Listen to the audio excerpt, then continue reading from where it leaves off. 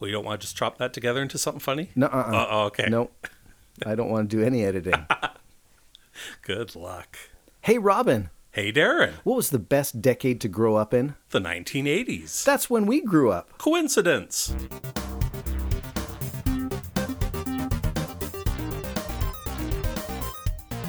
Welcome to Growing Up 80s, where me, Darren, and my buddy Robin are going to talk about the things that we liked and that we still like from our childhood. We're going to be talking about things like music, Video games. books, Computers. toys, TV shows. arcade games. Did I say books?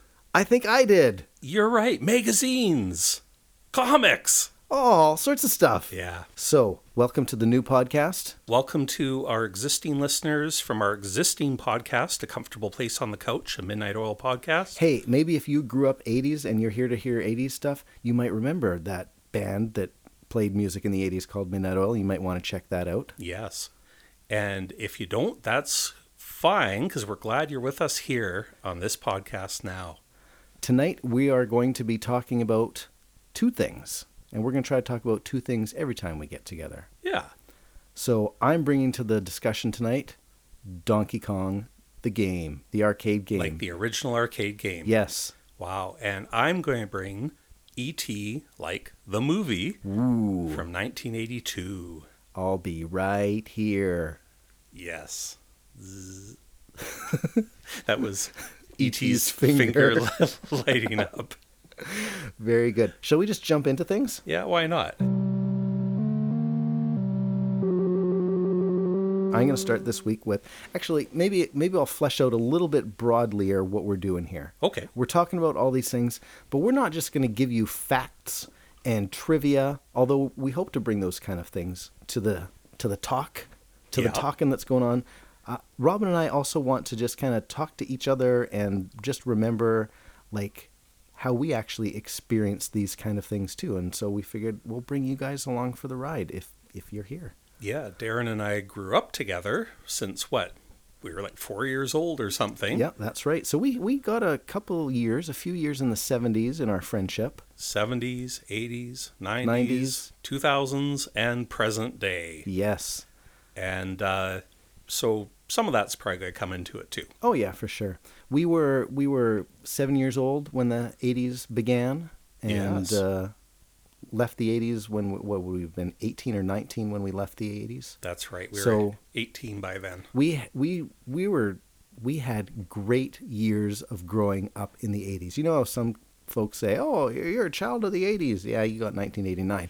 We got the whole thing, and we got it at I think the perfect age to be going through the 80s. Yeah. So let's talk about Donkey Kong for starters. Yeah. Everybody knows. I don't have to tell people what Donkey Kong is, I don't think.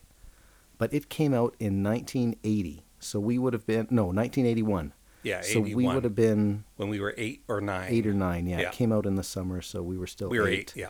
And it was like one of the first, I guess, platformy, running, climbing ladders, jumping over things type video games to hit the arcades. That's right. Now, we probably weren't super into arcades when we were 7 years old, but I definitely remember going into arcades and playing Donkey Kong in the arcades. Yeah. But it wasn't a place that we were really hanging out yet as a 7-year-old Well, kid. no, and the arcades were sort of, I don't know if evolving is the word, but at first they were being put in, arcade machines were being put in where pinball games were, and those traditionally were in places that were for older people. They'd be like in bars. They'd be in bars Yeah. and so on. So kids, it wasn't really a kid-friendly place. And right around that time, I think, is when arcade games started getting that reach, the idea of making an arcade that appealed to kids. Yes, like 'Cause you there's- can bring your kids to the mall Yeah. and just throw them in the arcade for an hour while you do your shopping. Yeah, And everybody was happy about it. for sure. Yeah, I seem to recall reading about the development of Donkey Kong when Nintendo of America wanted to test out the few machines that they had. They did put them in bars, and the guys were a little bit, I don't know, okay, well, I guess we'll put them in here. I don't know what's going to happen, but they started making $30 or more a day, which is $120-ish or more plays Mm-hmm. every day. And so the guys were saying, yeah, this is I like this. Send us a couple more. Donkey Kong, I think, it was in the beginning of kind of that golden age of arcade video game type things. And in addition to being a pioneer, can you call it a pioneer? Yeah. A front runner in that kind of running, platforming, jumping, climbing type thing. Yeah. It was just one of those, that first round of quarter gobblers that really made this thing work. Yeah. At least in America and Canada and stuff. Yeah, it's funny when you say like $30 doesn't sound like that much, but you think if that's day after day, that's making about $1,000 a month. Yeah. $12,000 a year if it continues. Yeah. And that's just one machine. Yep. That you pay, I don't know how much you pay for it, probably a few $1,000s up front. I'm thinking you're probably paying around $3,000 to $5,000. Yeah. So you're making your money back on it pretty quick. And then, the electricity was cheap back then. Oh, yeah. Pennies. So, yeah, and if you had a whole bunch of machines like that, that could be some serious income. Yeah. Yeah. And it was. And people made a lot of money playing Donkey Kong. Do you remember the first... They made a lot of money playing Donkey Kong. No, they didn't. They made a lot of money of people playing Donkey Kong. Yeah. Do you remember the first time you played Donkey Kong?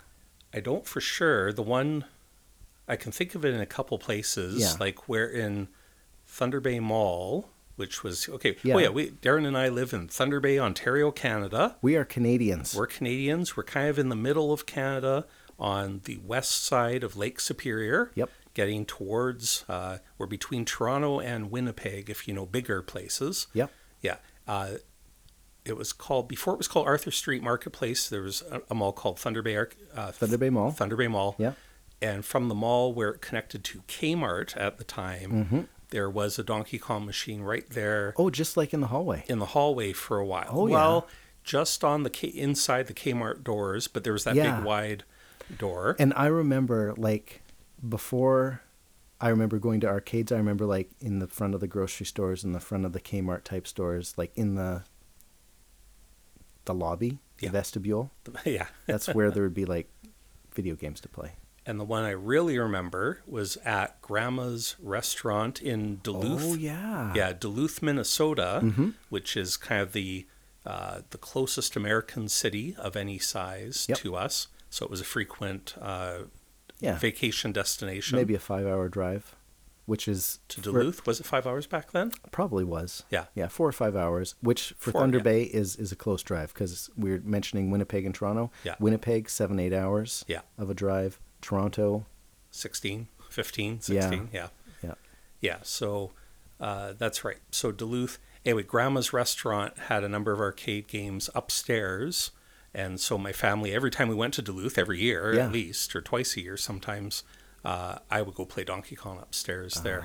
I remember playing Donkey Kong at Intercity Mall, which was the big mall. It was like an outside plaza thing, and then I think in the late 70s, it turned into an indoor mall, and it ended up being Thunder Bay's big mall that you'd go to and go hang out. And I remember the arcade there with the big circle entrance. I think it was, we were talking about this before, it was Odyssey? Electronic Encounters. Right, and the other one was called Electronic Odyssey in a different mall, maybe.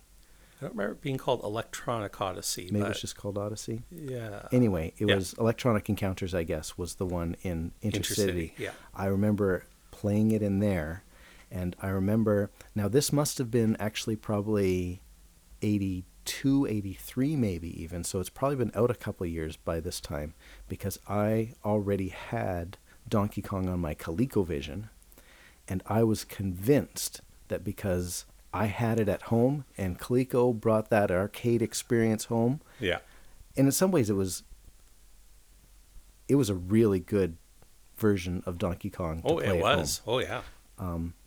I figured, I'm going to be awesome at playing it in the arcade.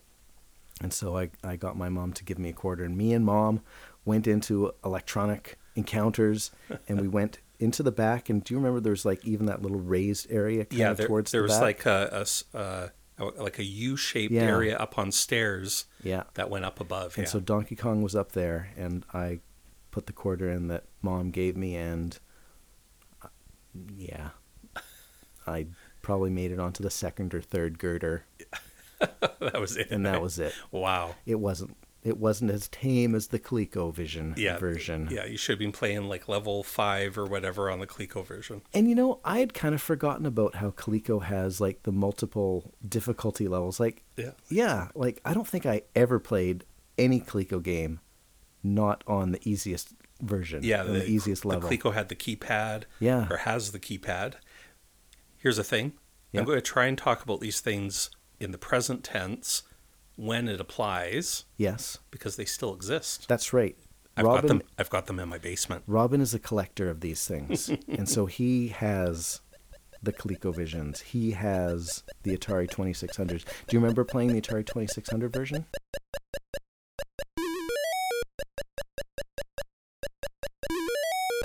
It was hilarious. Now, Yeah. I think It I is had hilarious. I think I had the 2600 version because I had an Atari before I had my ColecoVision.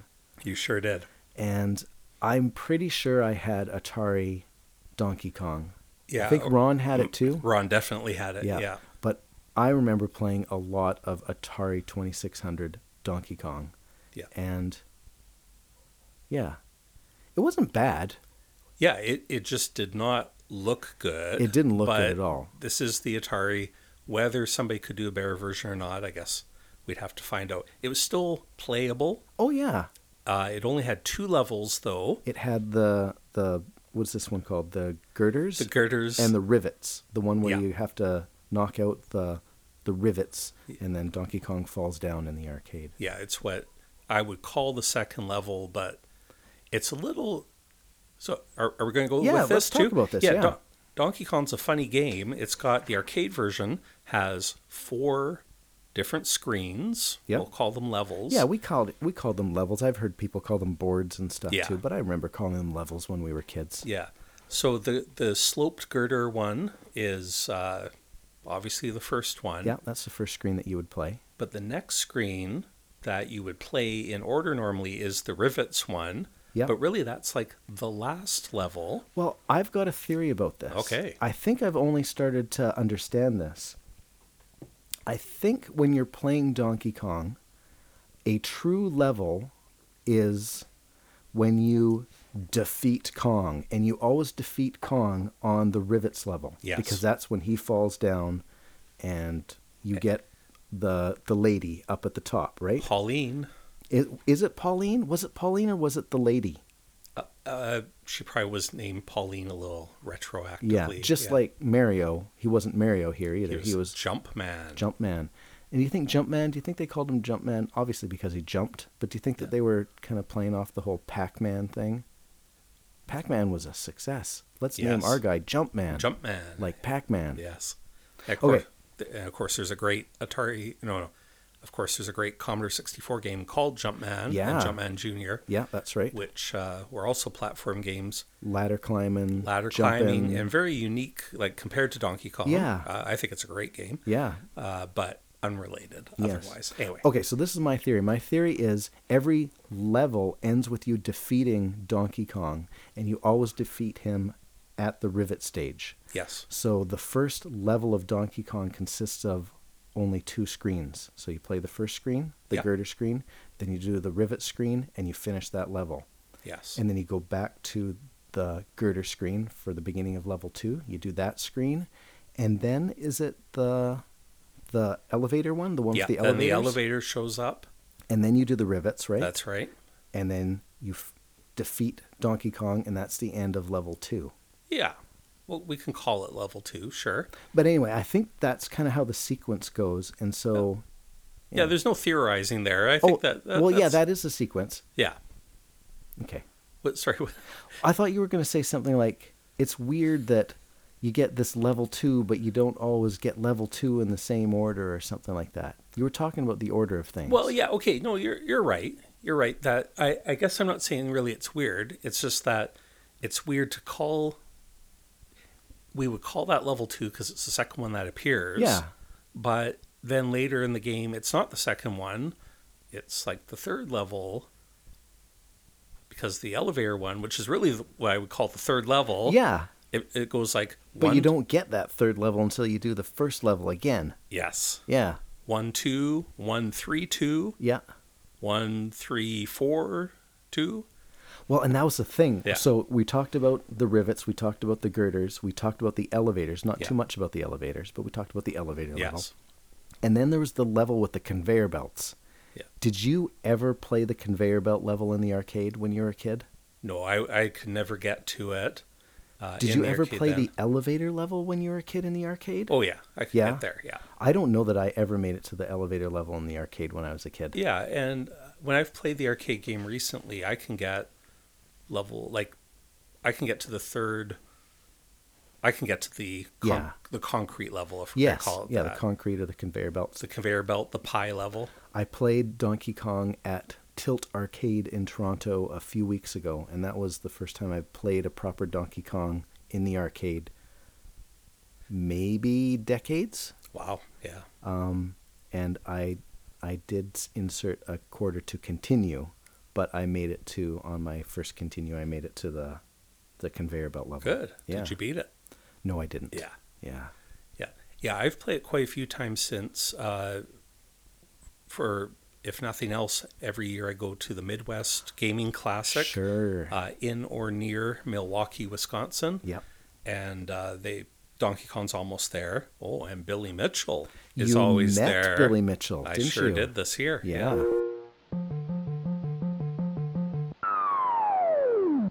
Let's talk about Billy Mitchell. Oh, yeah? What does he have to do with Donkey Kong? Well, for years and years, he held the world record in Donkey Kong. Mm-hmm. And Donkey Kong's one of these games where lots of guys can play it for a long time, Yeah. where they get really good at it. But to get the best score requires more than just persistence. Because you can't play Donkey Kong forever. No, the game ends. Yeah. So what you have to do is, well, it crashes, Yeah. more like, right? Yeah. So you have to maximize Your point your points. gathering Yes. in the screens that you have to play. Yeah. Yeah. So, but just recently, Billy Mitchell was dethroned Decrowned. because they decided that the video evidence he had Mm-hmm. was not, how do I say this right? Did it kind of show that he wasn't playing on actual Donkey Kong hardware, that he might have been playing on Yeah. an emulator or something Yeah. like So that? they feel he's cheated, or at least that he did not, that he did not follow broke the rules. Yeah. Yeah. Yeah. So It's clear that he's a really good Donkey he Kong is an player. extremely good player. I have watched him play first with my very own eyes. Ooh. And of course he's super good. Yeah. But it's just like these top athletes that can run much, much faster than you or I. Yeah. But they cheat Yeah. to get that edge. Yeah. That's a similar analogy. Yep. I don't know. Yep. Billy Mitchell has been a very good guy whenever I've run into him. Mm-hmm. And he was quite gracious about staying there and let me get a picture with Oh, him. right and on. a whole bunch of fans were around. Yeah.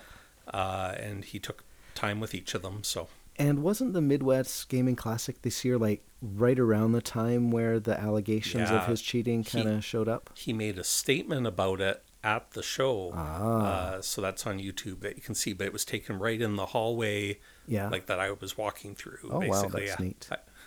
Currently, the high score holder, I looked this up the other day, is a fellow named Robbie Lakeman, and he got the high score, the current high score of Donkey Kong this February 2018, and it's like 1.25 million points or something like that. Wow. So, yeah. Yeah. When you were a kid, Yeah. did you play Donkey Kong to get points? Did you play Donkey Kong to advance in levels? Did you play Donkey Kong to just stay on the machine as long as you could? I think my goal in almost all games was any game that has sense of progress. Yeah. I was interested in getting as far as I could. Me too. Yeah. Yeah. Some games, obviously, it's all about the points Mm-hmm. because you're not going to see anything new in the game. Like something like Tetris, maybe. Yeah, Tetris or Space Invaders Yep. or Galaga or whatever. Yep. Those, there's a sense of how many levels you've gotten through. You're not going to see anything new. Yeah. Yeah, so with these games that feel like a bit more of a journey, especially Yeah. with this elusive fourth level, Yeah. the conveyor belt level. Even though there are only 4 different Yeah. screens for us to play, it was hard. Like, Yeah. I never got. It was tough to see Yeah. that one. Yeah. Yeah, that was always my main goal. But, when you can get some extra points, you do it. Yep. I always played for, let's just see how far I could get to. Yeah. Yes. Do you remember calling, the little fire guys that are on the rivet level? Yeah. Do you remember what we used to call them?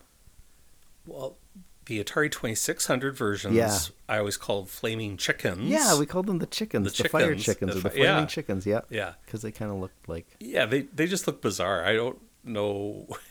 When they were making that sprite, Atari 2600 sprites consist of 8 pixels total across. Yeah. Yeah, and then, of course, you can make them as tall as you want. Oh, you could, eh? Yeah. I didn't know that. Yeah, they don't have a built-in height. Basically, the Atari 2600 just has 2 sprites total. Yeah. And you position them wherever you want. If you don't want them to show, you put a 0 Yeah. in them. Yeah. And then if you want them to reappear as a different thing, Oh, really? you reposition. So basically, there's So you've got 2 sprites, so you can position them wherever you want, kind of horizontally on the Yep, screen, and you horizontally. can make them as tall as you want vertically. They can keep on going down. Then you just kind of blank them out and start drawing them again somewhere else. and you can shift their position. Okay, and you're neat. doing it all on the fly. Yeah. The Atari 2600 is redrawing its screen And it draws the screen from top to bottom. top to bottom, so the computer is in sync with the TV. Yep. It knows almost exactly where the TV is being drawn. Yeah, and you just reposition it. So that's how it works. That's neat. Yeah. What was your favorite home version of Donkey Kong? In the era, I thought Yeah. I was very envious of the ColecoVision version. Yeah. It looked just great, Yeah. and yeah. Coleco was a little bit weird because it didn't have as many girders. Remember that? And so, like on the arcade, you'd go, you'd start in the bottom left and you'd go to the right, to the left, to the right, to the Yeah. left, and you'd be done. So there'd be 5 levels of girders. But Donkey Kong, the Coleco, only had 4, and so Donkey Kong was up in the top right corner, and that was always, oh, he's up in the wrong corner. Oh, really? Yeah, because it's the TV set was Yeah, for sure. horizontally mounted, or Yeah. it had its length in the horizontal axis as opposed to an arcade Yes, it was machine. like a landscape versus portrait. That's a good way of putting it. Isn't that funny that I don't remember the Coleco? I know definitely that all those home versions of games were often squished. Yes. Because of that, like Pac-Man. Yeah. Pretty extreme Yeah. distortion. But yeah, the lack of girders, that's interesting. Yeah. Okay. I remember playing it on the Commodore 64, and it was a pretty good version. I think playing on the 64, but that probably would have been later in the 80s when that came out. Yeah, I guess they started making all those home versions more like 84, 85. Yeah, I would think it'd be at least 85 or maybe even later, but I'm not sure. Yeah, I think there might have been 2 or 3 official C64 versions as well. I think you're right. But that isn't something I played much of on the C64. And wasn't there, didn't somebody make a new version on the Commodore 64, within the last 2 or 3 years, maybe even? Donkey Kong Jr., Oh, yeah. somebody ported the Atari 7800 version Okay. to the C64. Okay. Yeah, Oh, and it's neat. apparently really good. Oh, cool.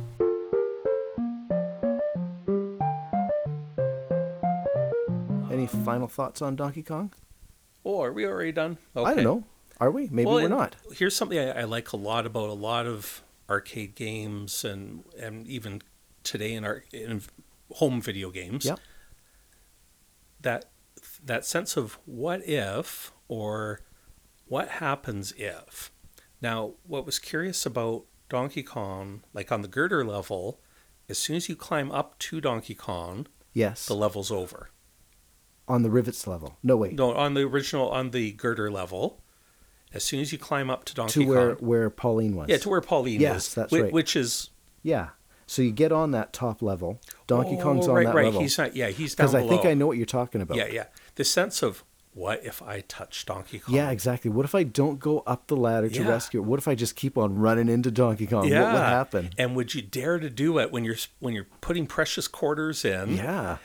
And Of course you wouldn't. And you've made it to the top of the level, right? Yeah, you could go on to the next screen. Yeah. No way I'm going to waste my quarter on trying to touch Donkey Kong. Yeah. But yeah, what Okay, would and happen if? That's right. And I believe you do die. Okay. Although it's something that I feel like I need to go test again Yeah. now. But you notice that on that girder level, there's also 2 ladders. There's the ladder you're supposed to climb up. Yeah. Then there's the 2 ladders that Donkey Kong climbs up when you try to rescue Pauline. Yes. Can you use those? What happens if you walk up to them and try to use them? Oh yeah, the ones beside him. Yeah. Yeah. And I think it just doesn't let you. Okay. But those are the kind of, What if? yeah, what if? I know I'm not supposed to. Yeah. Yeah. Yeah. And so that's intrigued me, and that's always been, I am a video game programmer. Yeah, That's as a programmer, like, that's my job. what would you do? But that's what fascinated me when I was a kid, before I knew much about programming Mm-hmm. at all. All those little details in games, Yeah. and the what ifs, and Because as a programmer, you would have to account for that. Yes. Like, if you didn't, like, I might assume, okay, maybe it just treats it as a ladder, and I could go and just climb up to that top of the ladder, and yeah, could that I would just be go? it. I could ignore Pauline and go on to the second level. Yeah, that's right. You can just climb up. Yeah. Yeah, because there's kind of that sense that you're climbing up the building, and you finish the screen, and then you go up. Yes. It'd be kind of neat if, like, the screen scrolled down. And, we were Yeah. talking about hardware limitations and people that complain about video games because of hardware limitations. Yeah. And I'm sure I think it was it the Z80 or whatever was the processor. Yeah, for I this. think that was I'm Z80 sure in it there. could handle something like that, Oh yeah. but the game just wasn't built to do like a big scroll or something. But that would have been kind of neat Yes. if that happened, eh? Like, Yeah, if this was really the sense that you're moving up this great big skyscraper, Yeah. with all these, under construction, obviously. Yeah. Yeah. Yeah, that would have been neat. Yeah. Now, another thing about Donkey Kong, before it was Donkey Kong, do you know what this game was meant to be? Well, yeah. So they were going to kind of base it off of Popeye, right? Yeah. The Popeye characters. Nintendo wanted to make a Popeye game, and so they started developing it, but they couldn't secure the license, apparently. Mm-hmm. So they were like, oh, I guess we gotta make our own character. Yep. No big deal, Jumpman, Mario, Yep. Donkey Kong, whatever, Yeah. just stick it in there. Yeah. The game's done. Little did they know. Little that did the Popeye people know. little did the Popeye people, and little did Nintendo know that they were creating a character, Mario, Yeah. who would be with still in 2018. Yeah. Bigger than ever with the Nintendo Switch. Oh, yeah. Is there a bigger video game character than Mario? Yep, probably not. Probably not. Yeah. An enormous franchise. Nintendo is making all kinds of money again. Yep. They have their lulls and so on. Sure. But whenever a new Mario game comes out, I buy it. Oh, yeah. I think I remember reading something that after being shut down for the Popeye Bluto? Yeah, Brutus? Bluto. What's his name? We'll talk about some other time because we'll probably end up talking about Popeye. Yeah, Brutus. Is it Brutus or is it Bluto and olive oil? After getting shut down from the Popeye people, kind of ideas that were brought into it was, of course, like the King Kong idea and the Beauty and the Beast kind of elements were kind of in, his name is Miyamoto, the game designer's mind. Bluto. I wonder why I call him Brutus. Yeah, I want to call him Brutus too. Oh, well. And of course, Nintendo did go on to make a Popeye game. Well, yeah, the Popeye people, once Yeah. Donkey Kong was so successful, they said, hey, maybe we could work out something. Maybe you'd like to do a Popeye game now. Yeah. Yeah, and it's a good game. Yeah, it came out a couple years after. Yeah. Donkey They Kong. had at the roller skating rink Yes. is where we played at Wheelies. I remember playing right? Popeye at Wheelies. I Yeah. like Popeye. Popeye was not as difficult as Donkey Kong, or at least it didn't seem as difficult. I only remember like playing. Well, we'll talk about Popeye maybe some other time. Maybe we will. Donkey Kong was a hard game, though. Yeah. I found it to be difficult. Yeah. Two other little thoughts before we shut down, maybe. I remember playing Donkey Kong in Florida. I remember my parents taking me down to go to Walt Disney World, and the hotel that we stayed at, it was probably by the pool. There was like this, a outdoor area, but it had a roof over it, and it had a few video games in it, like maybe 2 or 3, but one of them was Donkey Kong, and I remember playing Donkey Kong, and I think that my mom has a photograph of me with like a shirt that said like 83 on it, and the Donkey Kong cabinet wouldn't that behind be me. great? So I'm gonna next time over at Mom's place, I'm gonna see if that's around.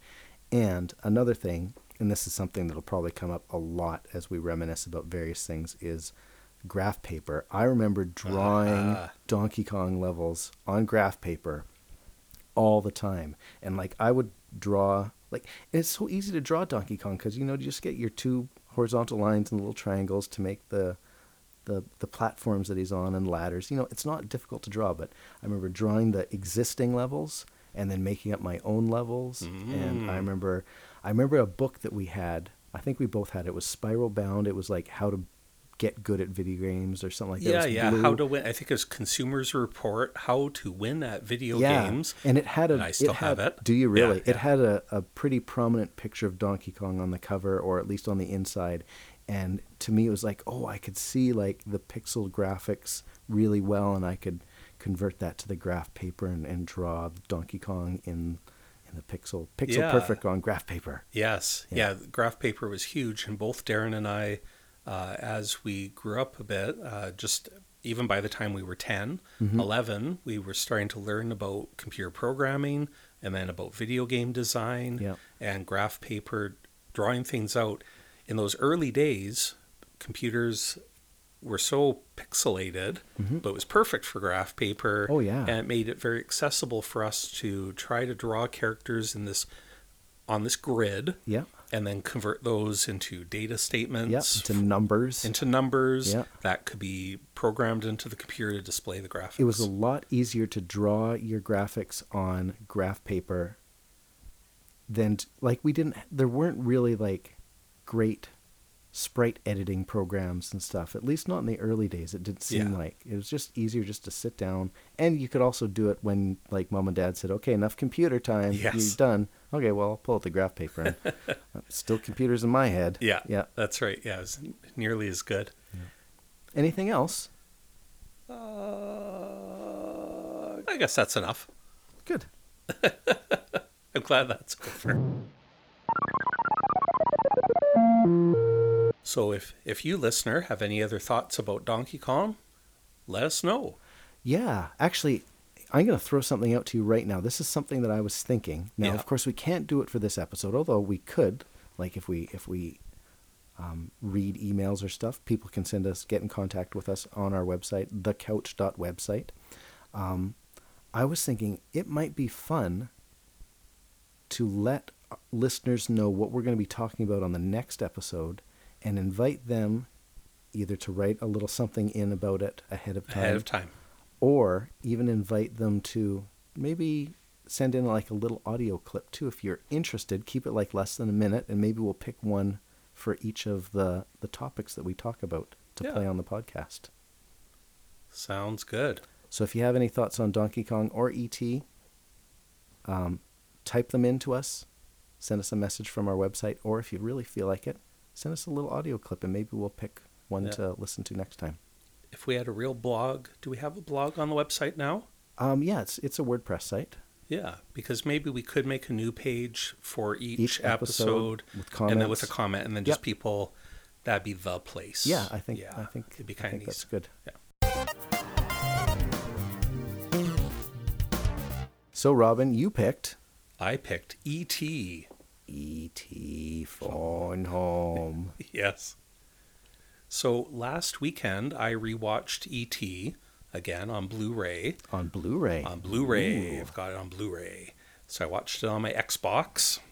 My Xbox One. Is that your Blu-ray player, your Xbox? Yeah. Well, the PS3 is also, but that's in the living room. When I watch a movie and nobody else wants to watch it, when my wife and kids don't want to watch it, I just sit in my... They didn't want to watch E.T. with you? Well, they actually watched E.T. with me just a few months ago. Okay. So this time I was watching it pretty late at night, started at about 10:30, because on Twitter... Oh, yeah. You told me about this. #ET Club. Yeah. There are a number of ET enthusiasts. Yeah. And actually, I don't know anything about who kind of organizes it, but there's one account in particular that organizes events and so on. This was going to be the big not the Blu-ray watch. This was going to be the collective live watching of E.T. So did everyone watch at the same time? That's right. Everybody pressed play at the same time. That's cool. And then they all tweeted through the movie, the 2 hours of it. So it was a lot of fun sharing pictures. That's neat. And thoughts as we went through it. And if we do another movie, the next time we end up doing a movie, yeah, as one of our picks, we should do that. We should tell people ahead of time. We'll set up a time to watch it, and we can. Well, this is assuming somebody else is listening to us, Darren. Yeah, that's right. Yeah. But yes, it is something that would be fun to try. That would be fun. If there was a bit of a community to do it with. I made my family watch E.T. with me last night. Good. So I've got 2 little boys, 6 and 8 years old. Yeah. And so they watched with me and my wife last night. And that was the first time they watched E.T., the boys. Yeah. Yeah. Yeah, good. Watching it together was a lot of fun, even on Twitter. Yeah. And watching it with my kids was fun. What version did you watch? Both times I've watched this Blu-ray release from 2012, which is the original 1982 movie. Good. So we'll talk about that a bit later. Sure. Yeah. I just want to give a shout out to ET Club, and if anybody's curious, go on Twitter and look for hashtag ETCLUB. ET Club. And the reason we did that last weekend was it was the 36th anniversary of ET. Okay. Because ET was released on June 11th. So yes. Yeah, so we're just coming to that. So as we're recording it was just last week. Yeah. E.T. Home phone.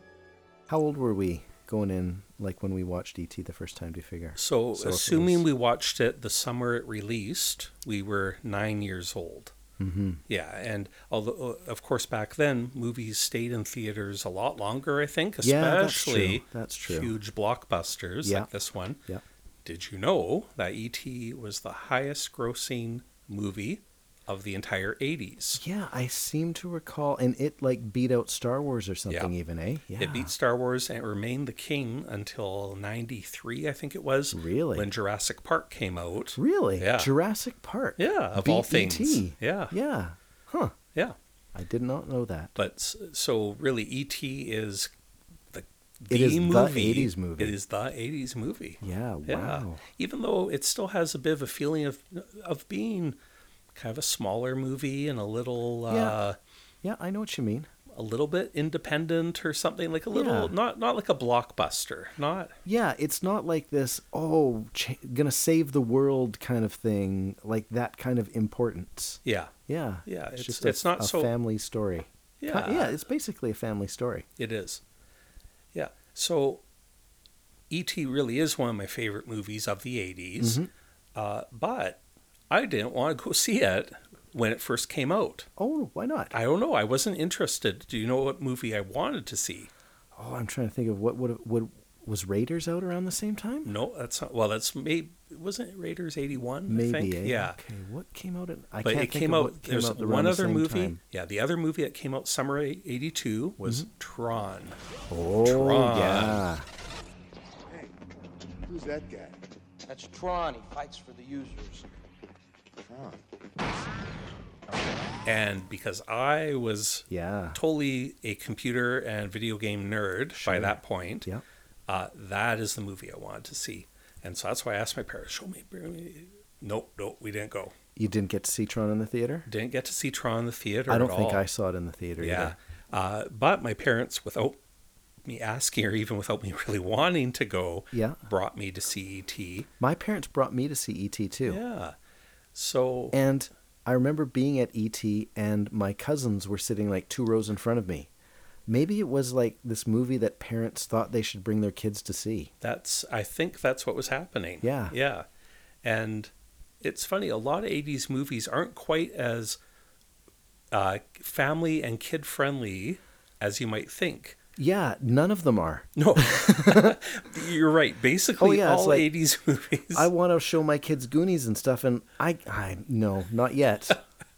Not yet. In fact, I think we fast forwarded a little bit of E.T. Yeah. Just at the beginning, probably when they were drinking and smoking and playing D&D. Yes. It's like, you know what? Let's just. And is that when? No, they heard the insult. The boys heard the insult. Pee-pee breath. They're boys. They know what penises are. Yeah. Sorry. This is funny. Yeah, I'll let you drive this conversation.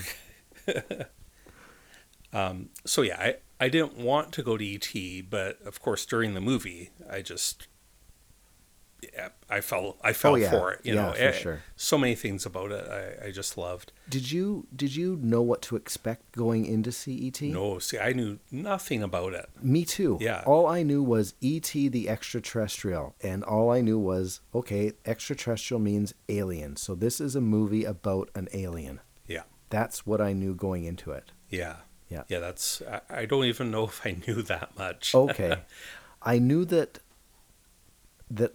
I was apprehensive going in to see it because you know this. Yes. I got scared a lot at alien movies in the 80s. And I went to see a bunch of them. I enjoyed them, but they scared me.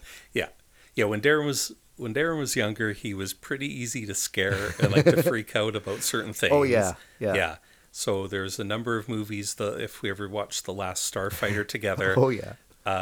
We went and saw that for In the Darren's theater. In the theater Yeah. for his birthday, and Darren was literally I'm hiding behind the chairs. he was down on the floor, down on the floor in the cinema, Yeah. hiding down there and pretty much sobbing, and we kept trying to get him to come up and watch more. But I think you were trying to get me to come up and watch more so that you could watch me cry more, probably. Yeah. So especially, anyway, okay, we'll talk about So I Starfighter knew sometime. Alien, Yeah. and I kind of got to the point where Elliot was about to meet E.T. in that cornfield. Yeah. It's like, yeah, I know I'm going to get scared at this point. And yeah, it scared me. Yeah. Yeah. Well, one other story about Darren. Do you remember that our school library had a book about aliens in it? Maybe I've blocked it from my memory. Yeah, and it had these pictures of aliens in it. Yeah. And, you know, if you read really carefully, they would say that this is like an artist's illustration Sure, or yeah. a model or Yeah, whatever. An artist's conception of... But the books were clearly meant to... was it like one of those to titillate? Freaky Canada books or something like Yeah, that? yeah. And so there was one page in particular that had quite a few pictures of aliens, and they weren't just drawings. They were they were models or something. Oh, yeah. I don't remember this. But But anyway, we would we would try to get you to look at them. yeah, that's where I figured the story was going. So And I didn't want to have and anything to do with boy, it. we could get good reactions out of you. It was just you made it so worth it. Yeah, Oh, I just that'd be fun to see that book now. yeah, I just remembered that now. Yeah. Okay. Yeah, it's funny though. Like the alien stuff or ghost stories and just unexplained stuff. Like there's a big draw to me towards that stuff, but it scared me. Yeah. And I would totally get freaked out about it too. Yeah. Yeah. I've got something You know, really Tyler important to said tell he you. got 69,000 on asteroids yesterday, but he pulled the plug. Let's talk about some of our favorite things about ET. Okay. I've got lots of them, but Oh, we'll yeah. try to. Sure. Okay, the BMXs. Yeah. And this was right around the time where BMXs were being a thing. Yeah. But these were kind of like big BMXs.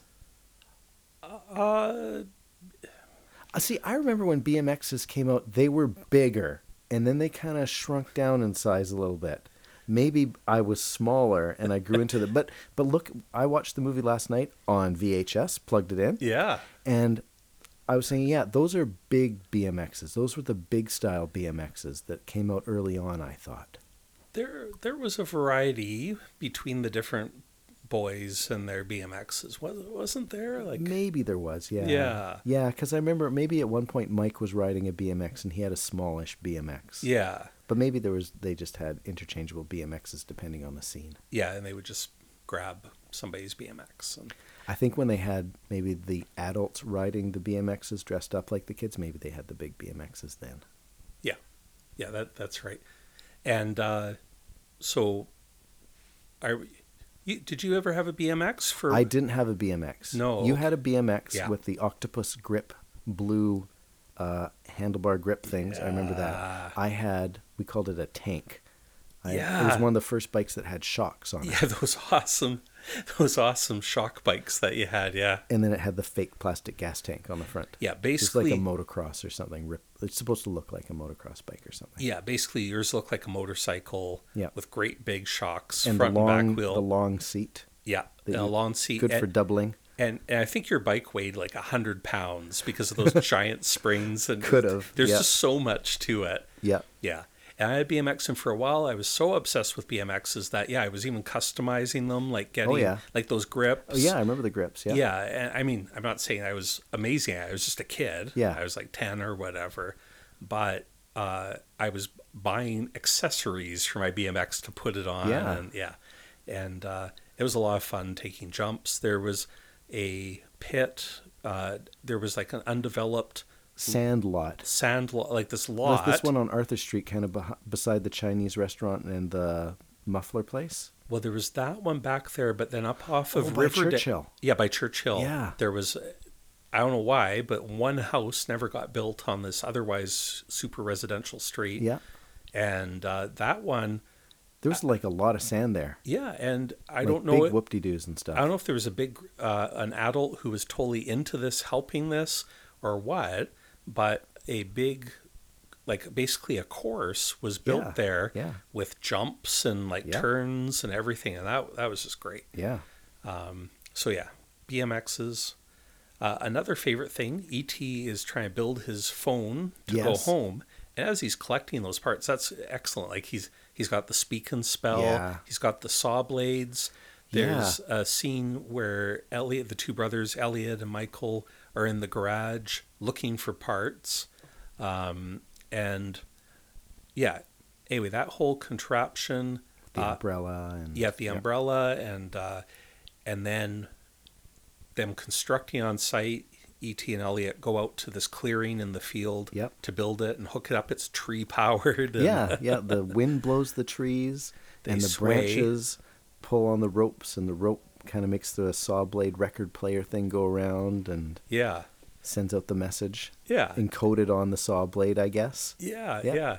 And there's a fork used Yeah. as like a lever that grabs the next blade on the saw. The next Yep.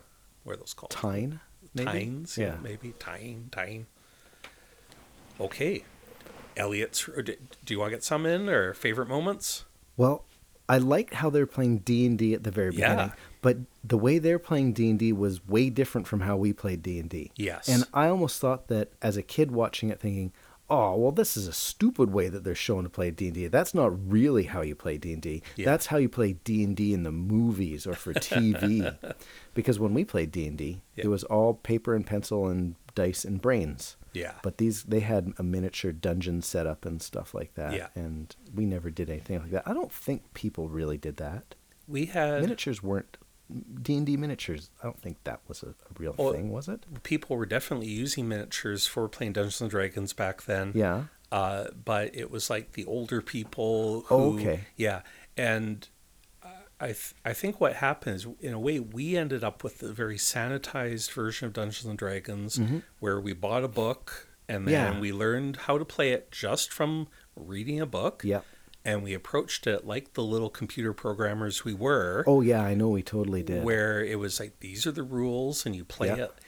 And meanwhile, Even to the point where I remember designing dungeons, yeah, and I would have like a note for a particular room. You have to step on every square in the dungeon Yes. to be able to do something, right? Like to assemble the pieces of something. yeah, and how would you even know? Oh, right? yeah, because exactly. yeah, it's funny. Meanwhile, there were other people playing Dungeons and Dragons from much more of a role-playing Yeah. acting Yep. side where they were telling stories and they were acting it out in a sense. Even if they were sitting at a table, they were still Yeah. acting or improving, Yep. perhaps. And all the rules was a way of trying to decide arguments in Yeah. a sense, Resolving the conflict. resolving conflict between the different Yeah. parties. But yeah, we just took it. Oh, yeah. It was a game. Yeah. It was like Snakes and Ladders or, D&D. It's a game. Roll those dice. Yeah, roll those dice Yeah. and follow the rules. Yeah. So so that scene is interesting for a few reasons. I mean, it was kind of frightening to me in a way. I really identified with Elliot being kind of the outsider Yeah. and the nerd, and those big kids to me. Yeah. Now I look at them. Of course, Yeah. they're just buck-toothed young Yeah. teenagers. They might not even be teenagers. Well, I guess if Yeah. Mike is back in the car or the driveway, he's Yeah. not 16. No. But he could those be kids getting were close. supposed to be around 50. Yeah, The bigger 14, kids were 15, 14, sure. 15, yeah. And that to me is like a scary, intimidating environment at Sure. that time. And I felt kind of like Elliot, Yeah. being the outsider. They're kind of not wanting him to play with them. So now added to it was this interesting idea that they were smoking, and there's actual... It's Yeah. not just incense. I was trying to decipher this, but yeah, it looks like there's a lit cigarette on an ashtray, and there's Mom doing the dishes or whatever around Yeah. them, and she's fine with that, I guess. I guess. But then just shortly after, there's the pizza is Yeah. ordered, and the pizza gets spilled. Who ordered a pizza without telling me? Yeah, the mom is That's a big deal? The mom is getting angry about other kids, not even her own kids, ordering a pizza with their own money, I think. Yeah. But smoking's not a But they're big deal. smoking okay, yeah. Yeah. And one of the boys is even, Yeah, he's reaching out to touch the mom's bum. yes, I'm going to touch her bum. yeah, and he's acting like, that's a funny thing for Yeah. her to get upset about. Yeah. Yeah, but maybe that's just how things were. Okay, how about Elliot's room? It's a mess. It's a mess, but it's a mess of... He's got a lot of cool stuff. He's got a lot of cool stuff. Yeah, Yeah. it is a mess. Oh, yeah. And but various moments... It's totally the kind of room that a mom who wouldn't care if kids were smoking in her house would let her son have. She's not going to tell him to clean up his room. That's right. Go have another smoke, Elliot. So at one point, you can see a Lego set is on the shelf. Oh, I didn't notice the Yeah, Lego quite set. clearly. Yeah. And back when they called it Lego Universal Building Set. Yeah. Yeah, and there's a Rubik's Cube Yeah. on the shelf. There's a neat moment when Elliot starts deciding E.T.'s really his friend. Yeah. And E.T. needs to learn a lot of stuff. Yeah. He breaks out the Star Wars toys. Yeah. Yeah. And when he did that, I was thinking, is that where we got the idea that some of the guys from the cantina had these names like Snaggletooth and Walrus Head Yeah. and stuff like that? Because I don't think those are really the names of them in Star Wars, but we used to call them those names. And I think that we probably picked it up from Elliot. Yeah. Yeah. Actually, I wrote down, this is Greedo, Hammerhead, Walrus Man, Yeah. Snaggletooth, and this is Lando Calrissian. Ah. Yeah. And this is Boba Fett. Look, they can even have wars. Yeah, they can have wars. Just between the two of them. That's Yeah. right. And and then he goes, this is Pez. You put candy in here. This is a peanut. You eat it, but you can't eat this one because it's fake. See, You put money in it. See, this is money. You put it in the peanut. Man, he was like totally confusing this guy. None of this makes sense. Poor E.T. Something that I noticed Yeah. about the rooms is that, and I only noticed last night, is that Gertie's room and Elliot's room share a closet. Oh, They have yeah. a common closet, and I Yes. thought that's pretty cool. Yes. Yeah. Yeah, that's right, and that's pretty important for the movie too, because E.T. the closet becomes his home. Yeah. For a while. Yeah. Late in the movie, Michael goes and sleeps there when E.T.'s quite sick. Yeah. Michael goes and sleeps in there, and there's also a couple moments where the mom is about to discover E.T., we Yeah, think. was the classic moment, eh? Yeah, E.T. hiding among all the dolls. Yeah. And he's just got a still face. Stand over there, and you'd better take off your shoulder. What? You might scare him. Let's talk a little bit more about the scary parts of E.T. Okay. There's the cornfield that you Yes. talked about at It's the beginning. It's like the jump scare type thing. Yeah. But it's like, okay, what is the alien going to look like? Is he going to look like one of these aliens in the books that the guys at school are always trying to make me look at? Or is it going to, like... And he's not really that scary. Like, he's not like a monster-looking kind of guy. Yeah. Like, he can look quite gentle and kind, E.T. can. Yes. And, yeah, But, yeah, that's scary. Yeah, a little like a big turtle face. Yeah, sure. Really, Yeah. from the front. Yep. Yeah, and what's interesting about that is it's scary because E.T. is screaming, Yeah. but E.T. is screaming in fear. Yeah. He's scared. Oh, yeah.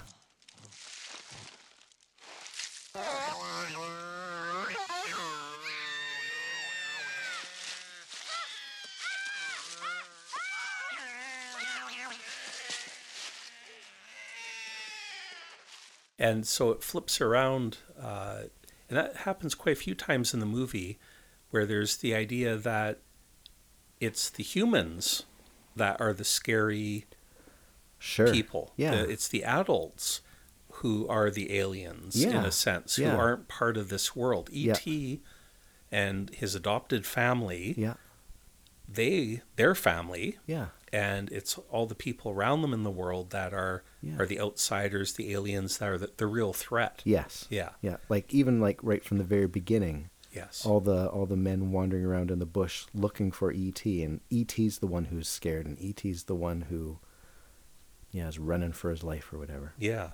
Some other cool 80s sightings inside when in their house when Michael hasn't met E.T. yet. He comes home with his football gear on. Mm-hmm. Yeah. And he's wearing a Space Invaders shirt. Yeah, he is. Really. Yeah. It's a pretty neat shirt. Yeah. And then he's talking about how his friend got 69,000 points On asteroids. and that, like, Is that a good score? I'm not even sure if it's a good score, but he made it sound like it was such an epic game that Yeah. they pulled the plug on him because they had to close down the Yeah, place that's or right. whatever. That's right. Yeah, and there's another moment where there's an Atari 2600 console, not turned on, Okay. but it's on top of their TV. Yeah. That when ET's like behind the TV and Yeah. in front, yeah, Yeah. on top of that TV. They should have been playing Donkey Kong. This was 1982. Donkey Kong was the big hit. It was, yeah, of course, it was filmed was written in early 1981. Yeah. And then filmed in the last part of 81. Of A1. Okay. The Halloween scene was actually filmed on Halloween. Oh, was it really? Yeah. Oh, neat. Yeah. Yeah. The other really scary moment is when their house is invaded Oh, yeah. by astronauts. Yeah, that's kind of weird. I kind of had to explain that to my boys last night, too. It's like, why are there astronauts coming into the house? Yeah. But yeah, and it's bizarre. It's like, why are you coming in the windows? And all these other places all at the same time. Why not just come through the front door? Yeah, like you can understand them kind of surrounding the place so they don't escape. Yeah, but why enter? Why enter from, like, surround it so that they don't Yeah. escape? But why come in the Yeah, weird climbing in the window. windows and stuff And like right that? before the window moment, for no good reason, the train, the toy Yes. train starts running. Did E.T. start that up somehow? Well, that's, I guess. Maybe? Or maybe somebody just stepped on a switch? That seems like kind of the only, yeah. There's all these very extra dramatic things Yes. happening. But it was scary. So I explained it to my boys as Yeah. far as the astronauts go is they're not really astronauts. Those are just hazardous material suits, Right. which I guess they probably Yeah. were. Now, that's something kind of But consistent. why that helmet? Yeah. That's like for the sun or something like that. Yeah, it's like astronaut suits, I guess, which are like the absolute most self-contained suits that exist. Yep. And that can stand the harshest environments. Yep. But then when they turn the house into kind of the operating room or the when they the set up the hospital, mobile then they're just wearing hospital. kind of more normal blue suits, Yeah. and like they are infectious. Okay. And then there's this really weird, when I think as soon as they think ET's dead, they start all taking off their masks Because, you know, as if he's the threat, dead, so he's dead. all the germs are dead now, Yes, too. it's just, or whatever you're worried instantly- about. They've instantly gone away. Yeah. So there are some inconsistency. I mean, overall the movie's good, but yeah. but it should be noted that they brought real doctors in for that scene of the death, Yeah. and that all that dialogue between them is quite authentic. Okay, that's yeah, neat. it's not just actors who tried to memorize technical medical speak. Okay. It's for real surgeons. Oh, that's neat. Yeah, and they brought in like a dozen of them, and they were all like eager to volunteer for a Spielberg film. Well, yeah, why not? Yeah, I wanted to ask about why E.T. got sick. yeah. Because I don't know if that was like, I don't think it's explicitly stated. Why did E.T. get sick and die? Yeah, I don't think we understand that either, or I don't Yeah. understand that. I was trying to explain to my boys last night Yeah. what was going on. So do you want to hear my theory? Yes. Okay. So E.T. needs love to live. Okay, hippie Darren here. But something like that is going on. He either needs like family or love or some sort of, you know how at the very beginning, of the movie, it's like they're communicating, all the ETs are communicating without talking. So maybe there's some sort of connection. ET needs some sort of connection that he doesn't have when his other ETs leave. And he's got some sort of connection with Elliot. Yeah. And so that helps him to live for a while, but it's not enough. He needs that love kind of connection type thing. And so he gets sick and he dies. And why does he come back to life? Yeah.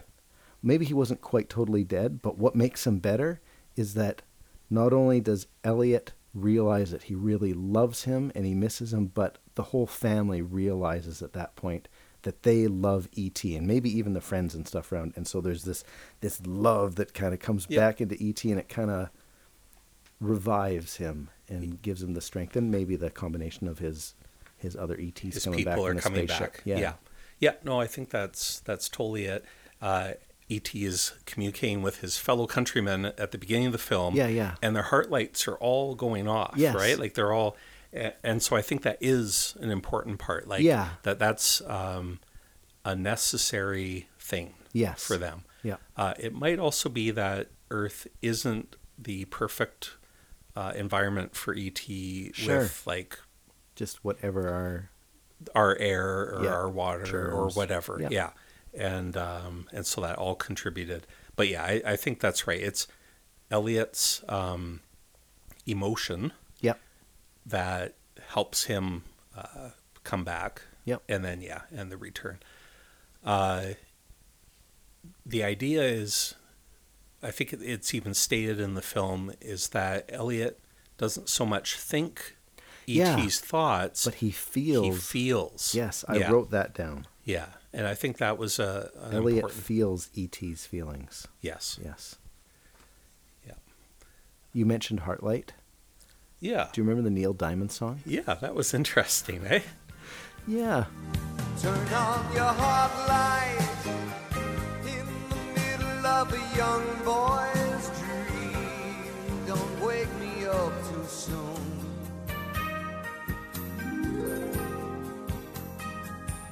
Gonna take a ride across the moon. It's funny that they could successfully sue him, though, for essentially... So tell me about this. Well, my understanding... It was never in the movie or anything like that, so is it not like an official E.T. kind of thing? Yeah, he just... Never on the soundtrack? He just wrote it, and it's like a fan... A song by a fan. I really love this movie, and I'm going to write a song about it. Yeah. Yeah. But because he was inspired by the movie, somehow the E.T. people successfully got money out of him. Yeah. But it was a huge hit. Yeah. It's hard to know what to say about it. It's a very corny song, but all his songs are. Yeah, it's a Neil Diamond song. Yeah. For the most part, it's not my kind of thing. Yeah. So, and I knew of it when I was a kid, obviously. But Yeah. I didn't really care too much about it, other than when I kind of figured out, hey, is this about E.T.? Well, that's kind of cool. Yeah. So I don't think it actually went through court. I think it was a thing where Neil said, well, okay, you can have one of my millions of dollars or Okay, whatever. yeah. And Yeah, I guess you're right. I did kind of rip you off, didn't I? I don't know, at the same time, it seems you should be able to write a song if you don't use the Yeah. trademarks. Yeah, it's not like they ever called it E.T.'s Heartlight in the movie or anything like that. Yeah, That's- I don't think the word Heartlight ever got No. spoken. But can you think of like another song that somebody like lifted the idea from a movie or something like that? Well, like all of my songs, but oh, you mean that are popular? Yeah, oh, yeah, that are yeah, good. that's right, yeah. Oh, no, didn't say can't. that. Yeah, I know. No, I can't. Because like normally it's like you get commissioned to write it, or you're part of like the movie soundtrack team or It's something like we like don't that. want Neil Diamond on our soundtrack. Neil Diamond's fan. It's not even fan fiction. Just what do you call that kind of stuff? There's a term for it. Filk. Filk. Oh, is that what it's called? Filth. No. Yeah, well, I mean, there's a genre of music called filk. Okay. I mean, there's these people, Filk. there's these nerdy people who get together for these conferences. Okay, I say nerdy people because I am super nerdy. Yep. I don't mean it in a derogatory way. Like we used to mean when we called people nerds when we were kids, and now nerd is a cool thing. Yeah, but I don't mean those kind of cool nerds. I mean the ones who are still really Yeah. nerds. Yeah. There's no consensus on what filk is. But it's like fan music, tribute music. Yeah, it's Not- like fictional. Yeah, it's songs about fictional universes and such. Okay. Okay. Yeah. So maybe like Led Zeppelin stuff about Middle Earth. Would that be Filk?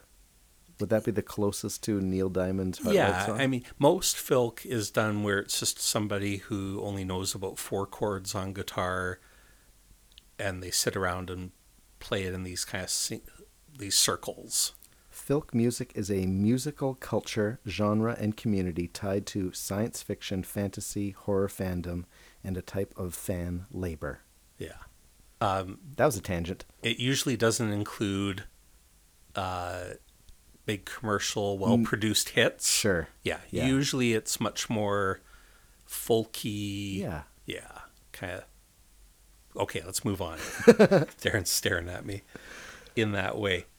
Hey, boy, E.T. has great lighting throughout the movie. Did you notice the lighting? Well, my boys commented on why is it so dark all the time. Yeah. But, we were watching a 1996 VHS through the antenna, through the coaxial cable into the TV, Yeah, because that's so how I could get color into it. Right, yeah. So that's not ideal. No. And the black. But did you feel No, I that didn't- the important things Not at all. were- Yeah. It's a well-made film. Yeah, and to me, it's just full of super good lighting, like from the outdoor, the indoor parts, Yep. like in the house. I just think I can't think of a movie that has better lighting. But we don't have to get so deep into that. But I want to for commend sure. those people. Yep. Another nice little Star Wars crossover moment. 2 Yoda moments? Are you thinking about those? The Yoda moments. Yeah. Okay, swear it one more time. I have absolute power. Yes. You did pick up on, there's one where Michael... Mike is kind of doing the Yoda voice. Yes. Yes. That's right. And Yeah. then the other, of course, is on the Halloween day. yeah. Yoda walks by E.T. Yeah. And E.T. kind of wanders over. Hey, you're my kind of guy. It's so, E.T.'s like, oh, home, and starts Yeah. following Yoda. Yeah. So that was a really nice little touch. And of course, Spielberg and George Lucas have been good friends Yep. for a lot of years, and they frequently refer to each other's movies I and was going to say universes. cross-contaminate. Cross-contaminate. And then one of the funnest, That's a word. a fun little moment in Star Wars: The Phantom Menace, the much maligned Yes. movie, was that in the the Senate? The Senate, one of the Senate scenes. Yeah, every how do we describe that room? The huge room where with all the different planets represented, with all the different alien races. Yes, and there's a pod full of ETs. Yep. There, yeah. Yeah, that's right. Yeah, it's a nice little. So maybe E.T. actually recognized Yoda. He said, "Oh, I know you. Like you are actually one of the guys. Home. Yeah. Okay, so sure, that totally makes sense. Yeah, now.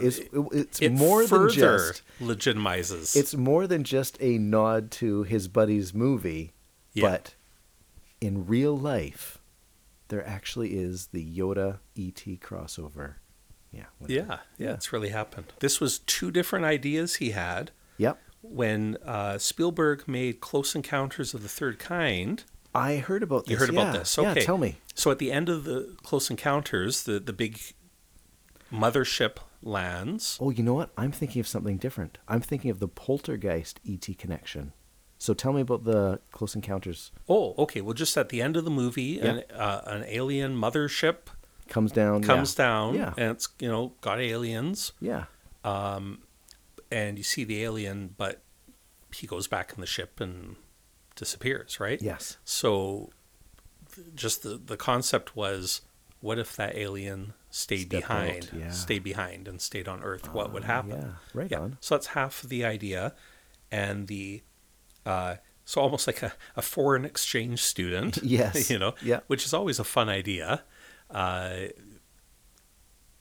And then the other side of the movie is about divorce, the effect on kids. Yeah. And I don't think that really struck me when I was watching it as a kid so much that this was, I mean, nowadays divorce is so common that people don't want to talk about, broken homes. Yeah, it's become for sure normalized.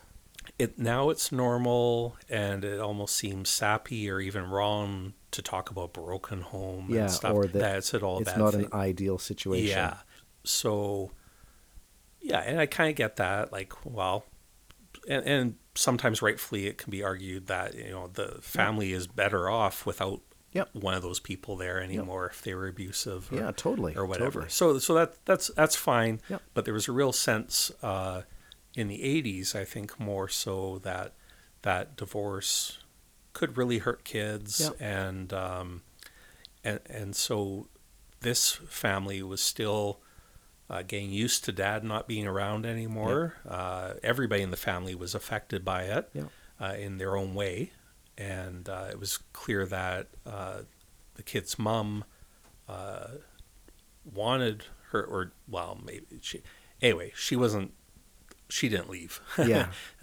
Her husband left. So he put these 2 ideas together because Spielberg himself, his parents separated when or divorced when he was young, and that was a relatively rare thing at that time. Sure.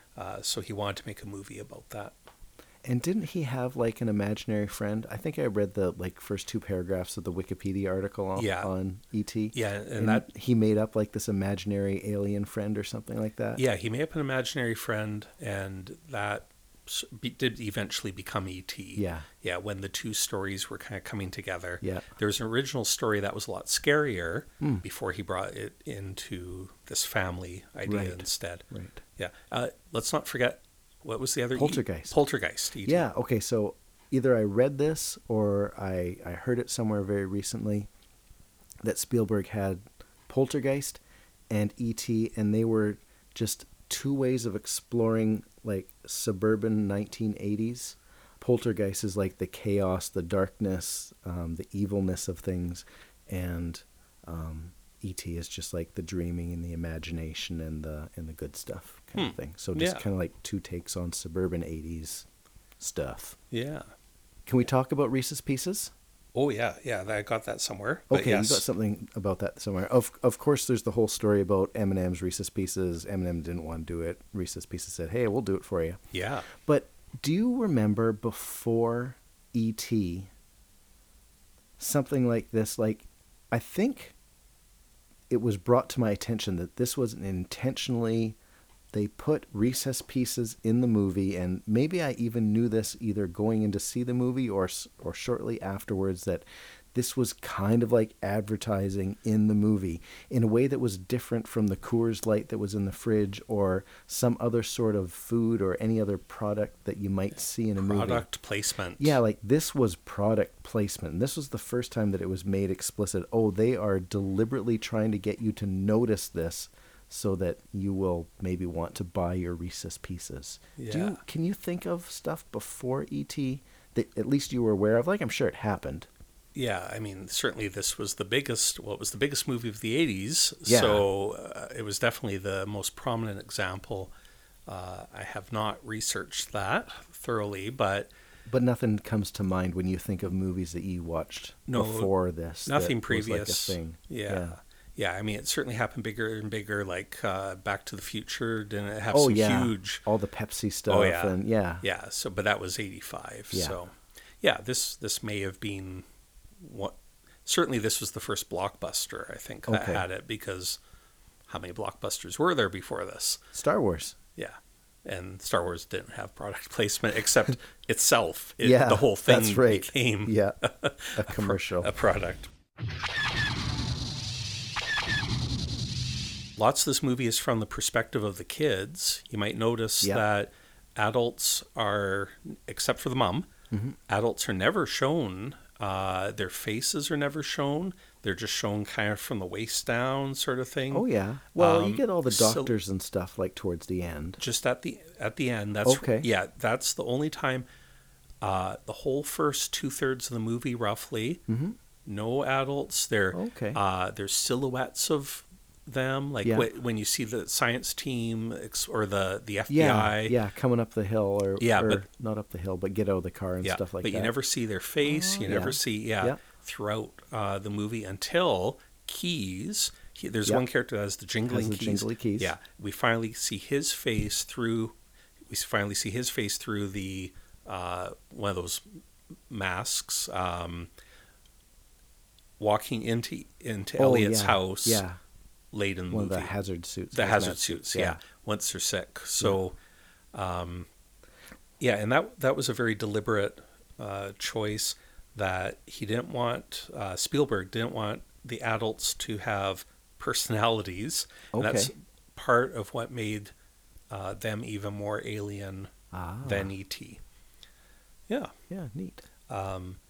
So Spielberg wasn't a dad when he filmed this movie. And this was his first exposure, he says, to kind of being a dad. He felt, because there wasn't a dad in the movie, right? He felt that he became their dad in a sense for these intense 3 or 4 months of filming. Yeah. And after that, he went on. He's got 7 kids. Oh, wow. Between different marriages and stuff. But he seems like a very committed father now. But he really credits this group of young actors. And I should say, I found, like, has there ever been a less annoying cast of kids? Yeah, for in a sure. movie, like every one of them, none of them annoy me. No, that's right. I like all 3. I mean, I don't like their friends. I don't like Michael's friends. Yeah, they're annoying, but in different ways. And they're pretty good actors too. Like they are. There's none of this like they're not like doing, well, it's a drama, so they're not doing silly things to get the laughs or anything like that. But yeah, they're pretty good bunch of kids doing their jobs really well. Yeah, and Spielberg left a lot of room for them to do improvisation. Oh yeah. That he says this is the first time he didn't have a full script for a movie. Really? He actually approached every day with, these are the shots he needs to complete. Oh yeah. And he had ideas, but he allowed the kids to make up quite a bit. So let's talk about favorite quotes from the movie. Like we talked a few, like kind of touched on a couple of them, like, he feels Elliot's feelings and stuff like that. And pee-pee breath. Are you going to cut those? Sure. Can I not say pee-pee breath? Well, you certainly can say it. Should I not say pee-pee breath? It might be awkward if, I don't know, I just think of my kids listening to this and... Okay. I don't know. You can leave it if you feel good about pee-pee breath. I don't feel good about pee-pee breath.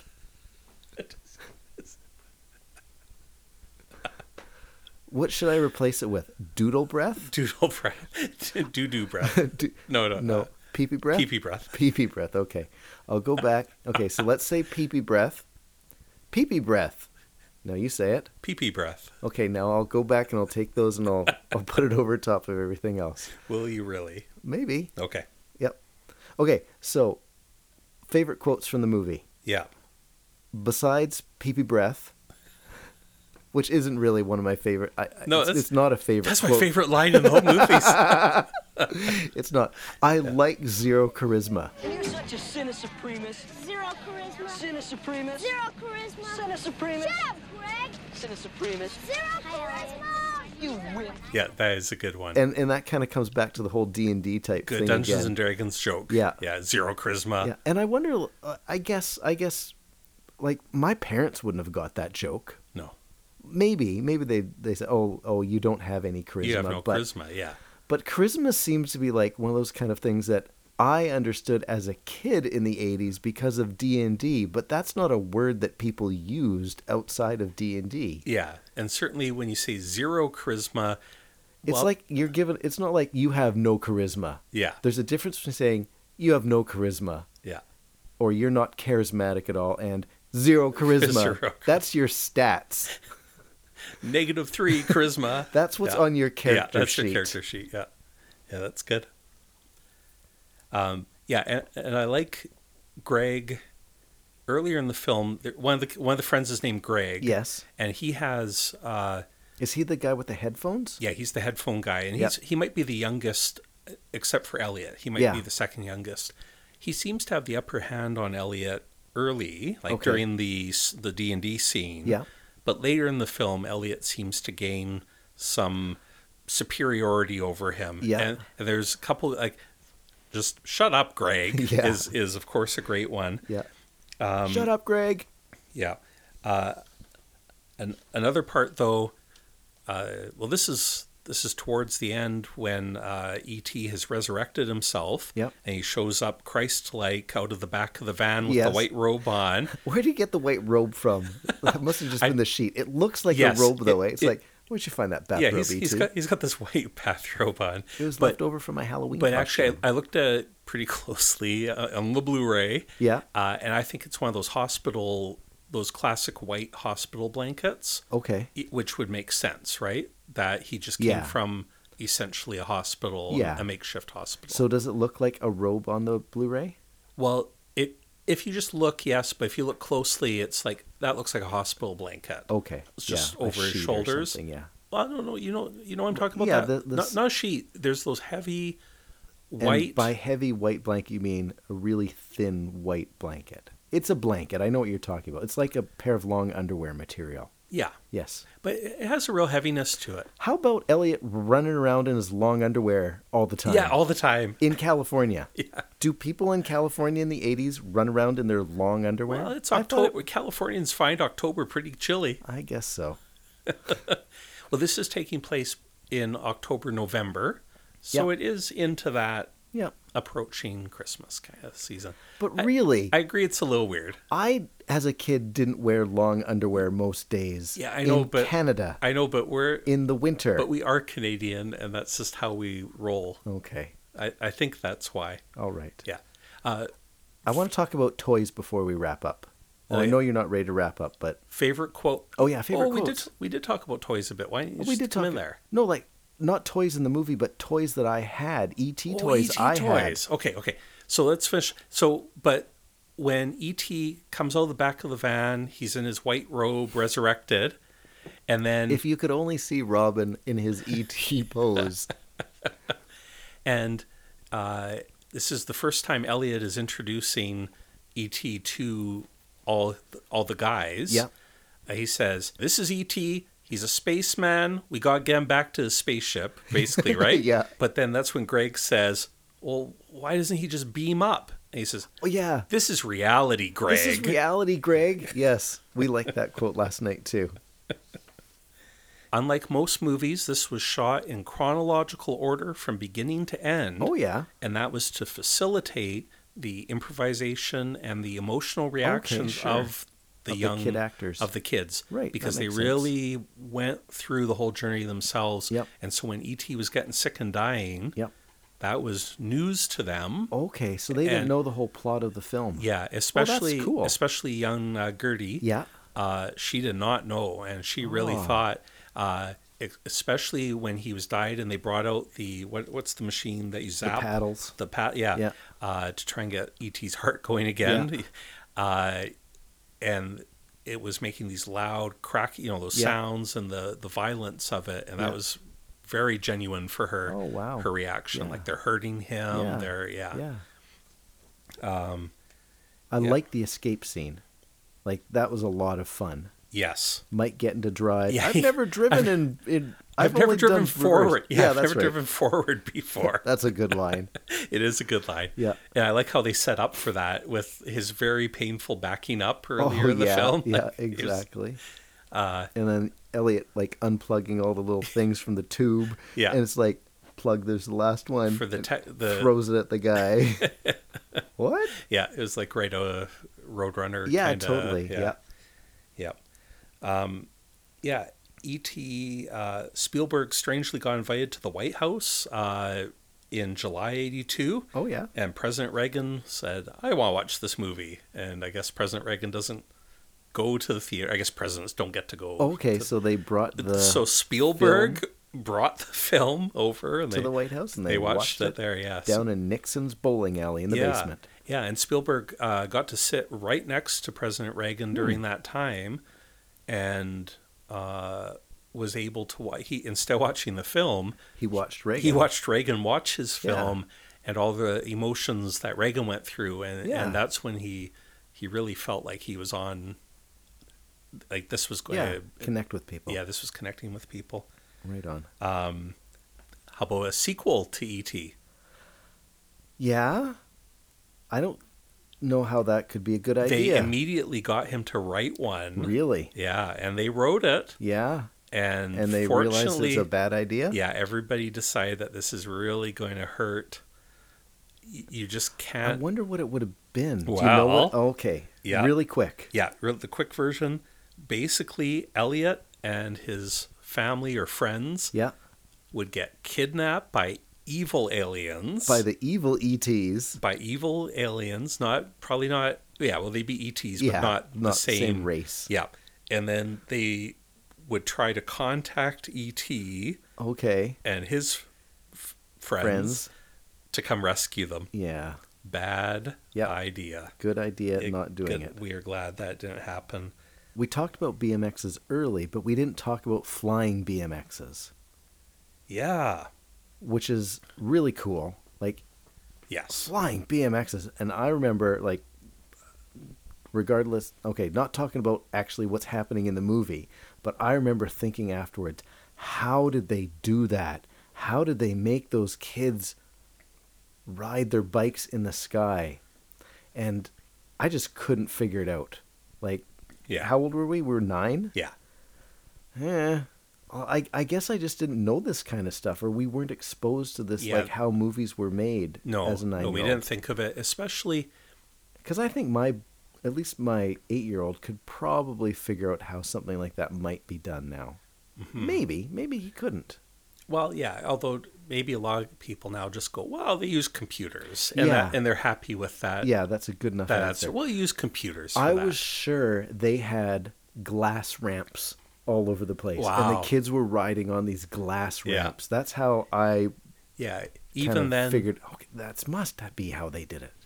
Yeah. Even then, they had blue green screen type effects Yeah. and mats. Yeah. Where you would overlay Yeah. something on glass and put it on top of the other. Yeah. Yeah, and those don't look so good anymore. Those effects on. Yeah. Well, on VHS, I guess not. On VHS, they might look a they bit might better. look better. Yeah, because they're blurred out a bit. Yeah. Do you want to talk at all about the difference between the original and Yes. the? That's next. Okay. Am I nearing? I'm seriously getting through a lot of this. Oh, that's awesome. Yeah. So yeah, you got your original 1982 movie, Yep. and then re-released in 85. Did you know that? Yeah, I knew that it came back in the came theater. back, Yeah. yeah. And then another. It was so popular, and nobody had VHSs or Blu-rays. Yes. I guess it just wasn't. It wasn't as popular. Yeah. So let's And put it then- back in the theater. That's right. And then in 88 Yeah. is when it came out on VHS. Okay. And I remember this firsthand because I worked at Bandito Video. You did, yes. The video store. I was 16. What was the slogan for Bandito Video? I don't think it had a slogan, did it? I don't know. Well, just the Doesn't name. Everything have a Yeah, slogan. but isn't the name a slogan enough? Bandito Video. And it had a ridiculous sombrero wearing. Was Bandito just a Thunder Bay thing? It was a very small chain. Yeah. And a store remained from it down southern Ontario until Really? just 3 or 4 years ago. Really? There was still Bandito Video, and they closed out. Yeah. And I was sorely tempted to buy some stuff on auction. That kind of would have been cool, But like I a did- sign or something yeah, like that. yeah. Okay, Robin worked at Bandito Video. So- It came out. E.T. came out. Okay, but what was major about it is that this, I think, although it's funny I kept finding articles to prove this or about this, I think E.T. was the first mass-marketed video release for home. What do you mean? Okay, by that I mean that, of course, different movies before 1988 came out on video and so on. Yeah. But you would go rent. Can you think of? Did you know anybody who bought for their own home use? Oh, I see what you mean. Yeah, because you didn't buy videos. You would rent videos. You would rent them. It was a kind of, thinking about it now, that's a strange business model. Or maybe, yeah, it's not what I would have thought. Yeah. Yeah. So people. Yeah, because why would you want to own the video? You want to watch it once. Yeah. Well, people. That's right. That's why the renting Yeah, model that came makes up. sense. And the way the studios dealt with that was to charge. People don't know this, but in the 80s, almost every movie cost $100 or $200 For the video for the stores. videotape. Well, for everybody. But Right, so that's- nobody bought them but the Nobody video bought stores. them but the video stores, and the video stores would slowly recoup that investment. Yeah. If the tapes would hold up long enough. Yeah. Renting them out for $3 a night over and Yeah. over. Yeah. And a lot of people Huh. don't know that. No. I think, but I haven't found proof that maybe it happened E.T. was a little like bit. the but first. E.T. was at least the first big one Yeah. where it said, you know what, instead of charging $100, we're going to charge $25. So you can bring it home and watch it whenever you Bring want. E.T. home. Oh, right? of course. Yeah, so it even E.T. tied in. Bring E.T. E.T. home. home. Yeah. Yeah. And so it was even the slogan, it was built in, and they decided we're going to sell them for $25. Everybody's going to buy them, and they Yep. were right. And that might have been the first time people started. Now, of course, that became huge in the 2000s, and now Yeah. it's died off again. Yeah. Like With streaming DVDs. and stuff. Yeah, because of streaming, people aren't buying movies again, and that's totally changed. But that was when it started. So, and I was there. And one other interesting thing about it, that ET videotape had copy protection. I know, Oh. because I tried to copy it. Yeah. I had a real copy borrowed from work. Yeah. And you hook up 2 VCRs. Yeah. And you try to copy from one to the other. Yeah. That would normally work. Yeah. But not with this. It had something called Macrovision. Uh-huh. And it somehow fried up the signal enough that TV would put up with it. But Huh. another VCR Would just introduce just that much more error that it just wouldn't. it just looked junky. It looked Yeah. horrible. It Huh. would be all wavy and Wow. Yeah. Neat. So there's a weird thing. Okay, so that was that version. That was the 88 Yes. home release. Then the 20th anniversary, Darren, 2002. 2002. I've got my E.T. stuffy right here. Yeah, E.T. phone home. That's me. That's a pretty good E.T. phone home. that was good. And it was the Toys R Us. Exclusively at Toys R Us. 2002 stuffed toy. Oh, That's his neck. oh, his neck extends, but looked like you were hurting him. Poor E.T. Poor E.T. Yeah, cool. Ouch. Oh, you know what? Something I don't want to forget to miss. The voice of E.T., Darren, Yes. was a lady named Pat Welsh. Okay. Was the voice of E.T. Yeah. She's this old lady that the sound designer, Bert, Yeah. The sound guy. Yeah, should and he look did this Star up. Wars stuff too. Yeah, that's Yep. right. He found her like at a laundromat. Oh yeah. Because she smoked like 2 packs a day. Yeah. So Just to get that perfect ET to get voice. that perfect. So he just heard her talking and Yeah. was like, "Would you come to record?" I think he only paid her a few $100s. Oh, yeah. But she just sat there, like at home, I think, and he mic'd her. Yeah. And right, and she became the voice of ET with some other help. Of Sure. course, he overlaid Yeah. other sounds, animal sounds, and all sorts of stuff. But she was the main voice for ET. Do you know what her one and only other acting role was? Pat Welsh. Yeah, Pat Welsh. She had one other voice job like that. One other. I'm gonna guess that she was like some other, maybe not an animal, but some other monster. She was a gremlin. No. That was a good guess, though, wasn't No, it? but okay, I'll tell you, it's a Okay. Star Wars character, Oh. just in case you want one other guess. Yep, yep, yep, yep. No, but the speaking is still Oh, it's still like words. English. Yeah, it's still words. It's not just sounds. I don't know. Who? Yeah. It's Princess Leia's alter ego. Bosk? Yes. Really? Yes. I think that's what I. No, I wasn't doing that. Because he's holding a thermal detonator. But what is Yeah. he? But there, yeah. But- Is it words that he says? Oh yeah, Bosch has Yeah. has lots of lines actually. Okay. Quite a few. Yeah, okay. And they're quite understandable. Yes, but it's kind of like one of these kind of voices. Oh yeah. Yeah. Yeah. It's I should be E.T. and Bosk. The illustrious Jabba bids you welcome and will gladly pay you the reward of 25,000. You know. 50,000, no less. yeah. Well, now that Like I'm the sure pair. she must be dead by She now, must be so dead. you can take George, over. Stephen, Yeah. you know where to find me. Yeah. Okay, so so you've got the stuffy from the 2002 20th anniversary. Yes. They relaunched. They came out with some new ET video games. Oh yeah. Wait, we never talked about the Atari ET video game, which I love and is Okay. awesome. Great. And we don't have to talk about now, but don't listen to anybody. I remember my friend John had it. You remember John? We are going to talk about it. Well, Yes. just briefly. Yeah. And we played it at John's house, and I just didn't get it. Yeah. Yeah, I didn't get it. But what's interesting, does that mean it's a bad game, or that was actually almost just kind of too complicated a game? There was something happening there. I don't know what it was. Yeah. Yeah. I think it's actually a really good game.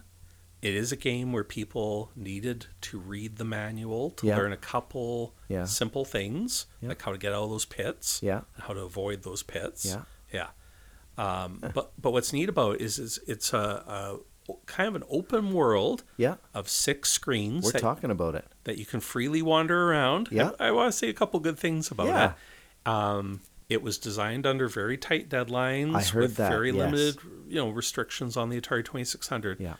But fundamentally, the game, I think it's a pretty good design. Hmm. It's a cube world. Oh, is it really? Yeah. That's kind of cool. Yeah, and all the characters in it, like the various Yeah. characters, all exist in those other screens. Even when you're not on the screen, Yeah. those other screens are alive. They're Oh, there. wow. Yeah, and That's kind of cool. Characters can freely move between the screens, like Yeah. the NPCs. Yeah. That's non-player characters. Thank you, Darren. Yes. And yeah, I think the game has a lot going for it. And it's mostly, yeah, the problems with it were Atari making millions of copies of it and expecting them all to sell. Yeah, there were other problems with it.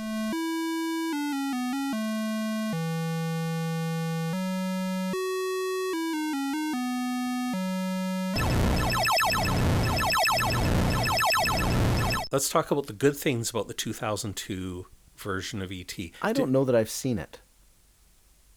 Okay, so it was changed. Yes. Quite a bit. Well, I know that there's changes. Yeah. Yeah. So they put some scenes in that Oh, really? weren't Like in the- added new scenes. Yeah, they added new scenes that at least one of them, well, I think there were 2 new scenes, and both of them they tried to get in the original movie, but it didn't work out. Okay. There's an extra Halloween scene Yeah. where all these kids are super rioting out, like Devil, Okay. what's that? Devil's Night? Yeah. Devil's Night? Gate Night, yeah. Gate Night, yeah. And then another one where E.T. is having a bath. Oh, really? Yes. Huh. Okay, but the way they successfully did it, they made a horrible CGI E.T. Yeah. with 2001 technology. Yeah. But they even started putting him back in the old scenes, Yeah. taking the puppet out Yeah. and putting CGI E.T. Yeah. in. And boy, does he not look good Oh, no, most really, of the eh? time. Yeah. Oh, that's no good. Yeah. Now, there were some pretty bad... Well, when E.T. is running around at the very beginning, when he's running from Yeah. the bad guys at the beginning, he's basically a red light going in a straight line. Really fast. And that's not... It looks bad. Yeah. They did address that. Spielberg specifically said he didn't like that one. Yeah. So instead they put in cartoon E.T. Oh, yeah. running, leaping, kind of gorilla style because of his long arms. Oh, yeah. Oh, really? Yeah, and Oh. they decided that was how E.T. would run. Maybe rightfully so. Okay, yeah, which is, yeah, okay. And they talked about, in the making of, they were talking about, we kept it very low key and we didn't want to draw attention to it. It's like, Yeah. no, you didn't. Because you know what? I think the E.T., like the puppet, like the face of E.T. and stuff like that, I like it. Yeah. I know I can tell it's a puppet, but it's good. Yeah. Like, I actually, I don't know that I can tell that it's a puppet, but I think it looks good. Yeah, I think it looks great. I think it stands up and pretty well. the eyes are really good. My boys didn't complain at all about him, Yeah. saying, "Oh, he looks like a Yeah. puppet or a remote control guy or anything But like they that." replaced a whole bunch of that with animated faces, Yeah. computer. Yeah, it's just, it's okay. Is it like on par with like the bad Yeah. adding stuff in Star Wars? Oh yeah, right up there with what they did, like that cartoon Jabba the Hutt. Yeah. That, Oh, yuck. yeah, it looked just like that. Yep. Okay. So that's the bad thing I'm about glad it. I've got my 96 videotape. Yeah. Apparently, the DVD release of it from 2002 has both. Okay. They So did you at least can keep choose the which one original. you're Yeah. gonna- Okay, but the good thing about the 2002 re-release is that they showed it on this big theater screen. Yeah. But they had John Williams do the whole Like they had like a real orchestra. They had a in real there? orchestra, Oh, that's pretty cool. and they totally synchronized it. Yeah. Also, they re-recorded all the orchestral stuff Well, for the. no, I don't know that actually, I don't know that. Huh. But what I do know is that the people there that night, They did a performance that way. they got to listen That's to the neat. whole score. Yeah. Yeah, with the real orchestra and watch the terrible cartoon graphics. Hopefully, it made up for it. Oh, and the really to me, the most offensive thing about it is some of the replacing of E.T.'s face with the cartoon one. Yeah. But the thing that really got people up in arms, did you hear about what they did? Yeah, they took away the guns. Yes, at that one of those final moments Yeah. where there's the blockade and Yep. the police or whatever with guns. Yeah. Yeah. They put walkie-talkies in their hands. Although why did they have guns if they weren't going to shoot them? Yeah. I don't know. I don't know. I'm glad they didn't. Shoot them. Yeah. Yep. Okay, my last few little things. Yep. E.T. was mostly a puppet Yes. that sometimes they had to like nail to the floor Oh, really? because at some points they had 12 guys operating him. Wow. Yeah. Just That's lot a like lot of guys. just like Jabba Yeah. the Hutt. I think Jabba was only 3. No, it was more than 3. There's a guy in the tail, 2 guys for the arms, and maybe 1 for the head. Or the head, the eyes and the head, they get their own group. Yep. Okay. We'll just have to agree to disagree on this. Okay, we'll look that one up. Okay. Readers, tell us who's right or wrong. Definitely not just 3 for Jabba. I think that it was 4 or less. So you're talking the complete operation of him. There's no more than 4 guys in Jabba. I'm not talking about in him, because there certainly were a dozen guys in E.T. I'm talking about all the guys doing remote control. Did you think I was saying there was a dozen people inside of E.T.? Oh, I'm picturing like a dozen arms. Yes. No, I'm not picturing a dozen people inside, wholly inside E.T. But I'm picturing like arms and stuff.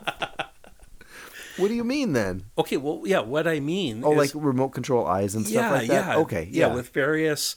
Wow, that's a lot. Yeah, various pneumatic, like both electronic controls and like pneumatic controls. Yep. Yeah, and each of them have like, 2 or 3 buttons and levers. Yeah. Yeah. But okay, yeah. Anyway, sure. I saw they did basically there was a group of guys, a big group of guys all operating him. Okay. Sometimes E.T. was that guy, was a puppet nailed to the floor with a dozen people operating him. A dozen guys inside him. Okay. But other times there was a live action. They did put a person inside E.T. Yeah, like when he's running across, like you see him from behind running across the room or something like that. Yeah, okay. So especially when he's drunk in the kitchen, but how do you find a person that fits inside E.T.? Well, you just get a very small person and you put the neck on his head. So that wasn't good enough. They had to find a boy who was already short, like a boy. And they made an extra big set? Nope. Oh. He had no legs. Oh, okay. The boy with no legs who walks on his hands. Okay. Because, like, what else do you do when you're a boy with no legs? Shift your weight back and forth? Maybe. But he's, he's good at walking on his hands. Yeah. So, they got him in the suit. Okay. And he did particularly that drunk scene where he walks into the wall and falls over backwards and stuff. Yeah. So that was this boy. Sorry, I couldn't find his name. You know what would be cool? Like, that's cool. But another cool way is if they, like, built, like, Lord of the Rings size sets and just had a regular guy in a giant E.T. costume. That would be great. Of course, how would you make the humans he's interacting with? There was no humans. Yeah, okay, at some points there weren't. Well, there was a dog. You would do it just like they did Gandalf. Yeah. Forced perspective. Yeah. And one louse. Elliot faked being sick earlier in the film so he could stay home with E.T. And the way he did that was holding his thermometer up against this lamp. Yeah. And and apparently Spielberg did that himself when he was a kid. Oh, yeah. This is him putting a little bit of himself into Elliot. Yeah. But it also reminds me of Ferris Bueller's Day Off. Yes. Of course. Yeah. Faking being sick. Yeah. So, okay. I guess that's enough. Do you remember any E.T. toys that you had? I remember one E.T. toy that I think you had. Did you not have like a little leather or pleather E.T. stuffed toy, maybe about this big? It's the size of a loaf of bread for our listeners who can't see. Did you have that, or did my friend John have that? I don't remember having an E.T. toy. The one thing I remember is my E.T. trading cards. Yes. I forgot about the E.T. trading cards. I don't know how I forgot about those. Yeah. And that was the only set that I ever managed to complete. It was a very small set compared to most. Like maybe 100? 87 cards. And I got them all. Of course, it's 87 cards. Yeah, 87 cards, and very strange. I with our kind of band, our nerd rock band, Bedford Level Experiment. That I drum live. Darren plays the drums for me. I have drummed live when we play live. Yes. I wrote a song called 87 Cards about the E.T. trading cards. About E.T. trading cards and getting the whole set. Just as good as Neil Diamond's "Turn On Your Heart Light." It is really close. Does the cover, your VHS copy of E.T. It's got the hands. It's got the Michelangelo and it doesn't have the moon on it. It doesn't have the bike in front of the moon? No. Okay. What's funny is that if you look up E.T. on like a Google image search, Yes. you almost certainly get the bike with E.T. Flying across the flying moon. across the Yep. moon with Elliot's cape billowing out behind him. His Halloween cape. Okay. Okay? When you watch the original movie, his cape is not billowing out at all. It looks more or less like he's sitting on his cape, if anything. I'm trying to think of Elliot didn't even really have a good Halloween costume. He was basically wearing a hoodie, wasn't he? And like some makeup to look like a zombie or something. Yeah, I think he had a cape, but He I had don't a know if cape? it was kind of like a Dracula-esque. Okay. It was a pretty lame Yeah, costume. it wasn't a particularly... So if Darren, you go on Google image search... Yes. E.T. Moon. Oh, yeah. He's got a big cape there. Yeah. Now, look, I took a screenshot of the actual movie. Yeah. And There's that, no cape. No. Yeah. So that's an interesting bit of trivia or something. I don't know. The super iconic scene Yeah. in the movie is not... And how does E.T. fit in that milk crate on the front of the bike? He's bigger than that. He's just kind of got that tiny little torso, though, that I guess he That's just fits not a his... tiny little torso. He's got a big butt and feet. That's just a stuffed animal. But see how... I don't know, he just fits in a... I don't think that this is anatomically correct. That is a funny phrase to use. Is he anatomically correct? I don't want to think about that, actually. That's not what I was thinking about. Okay. I just meant that his bottom... I think his bottom is bigger in real life. You think his bottom And it isn't wouldn't- anatomically correct? It wouldn't fit into a milk crate. I remember drawing E.T. a lot, too, when I was a kid. Yeah? Yep. Drawing E.T., trying to draw his face and his head Yeah. and stuff like that. And just not, like, from the movie, not really getting a proper sense of exactly how he all works. Everyone loved the extending neck. And Yeah. he doesn't, in the movie, he doesn't really extend his neck as much as, like, he's not like accordion neck all the time, Yeah. I think. But, like, that's, like, one of the things when I think about my remembering E.T., it's like, oh, yeah, his neck is always going up and down and stuff like that. Always going up. Well, in the Atari 2600 game, every time he used his superpowers, Yes. he extended his neck. So, So that might be why. E.T.'s superpowers in the movie is he has the power of telekinesis. He can move things with his He mind. can move That's things what he with does. his mind. Yeah. Yeah. Like he can lift 5 bicycles Oh with yeah, people of on kids. it. Yeah, yeah. And So that's hundreds of pounds. And he's got like the kind of like the telepathy type thing going on, except not quite like speaking, but feeling This things. emotional- The empath. He's an empath. Yeah. He's like a beta Z. Yeah. A betazoid. And he can connect with other people. Well, he Yeah. connects with Elliot. Yeah. And possibly other members of the family by the end of the film. Yeah, yeah, for sure. So, yeah, they never really explain that. It kind of seems like magic. They don't really explain. Like in some ways, the movie is really science heavy, like with all the doctors and the people trying to figure E.T. out, and then there's the magical side of E.T. too, with his with his special powers and stuff like that. Yeah, or we can call it emotional, or yeah, that's right. And presumably that's how everybody of his species has those abilities, yeah. and he's nothing special among his people. So, if he can cause all these kids and their bikes to go flying through the sky, why didn't he just float on over to the ship at the very beginning of the movie? I'm not trying to ruin everything, but I just thought of this now. Why didn't he just float over to the ship and go at the beginning of the movie? Yeah. So we wouldn't have a good story. Then there wouldn't be a good story. Okay. I think, presumably he was far enough away and it just seemed too dangerous. He didn't want to reveal himself. Yeah.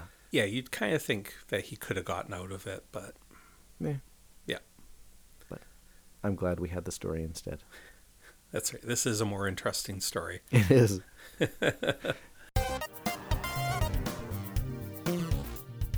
So, I could probably go on more, but I won't. That was already pretty long. Sorry, guys. That's okay. Some people... But this was much more in-depth than I was expecting. Yeah, well, Donkey Kong was not as in-depth as I was expecting, but probably not every subject has to go this deep. Basically, I watched E.T. again. I took a lot of notes, and then I just... You approached E.T. the way we approach a Midnight Oil album in that other podcast we do. Yeah. Yes. Yeah, I did. I don't know that I'll always do that, but... You know what? This is our first episode. We're kind of working out how this is going to work. Yeah. Yeah. So listeners, do you like deep dives, or do you want just something light and fluffy? See, I wasn't trying to come for... I feel like you're trying to position yourself as the deep dive intellectual and me as the fluff guy.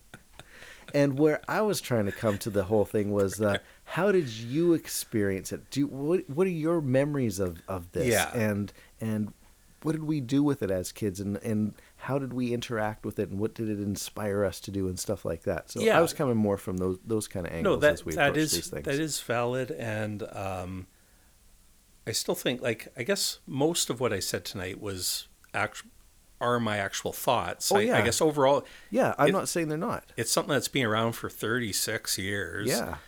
And there's a lot to it. It connects a lot with other things in my life. Oh, yeah, totally. Yeah. And as we were saying even at the beginning, this isn't just about what it was, but the stuff that we still enjoy now. Yeah. Yeah, so totally valid. Yeah.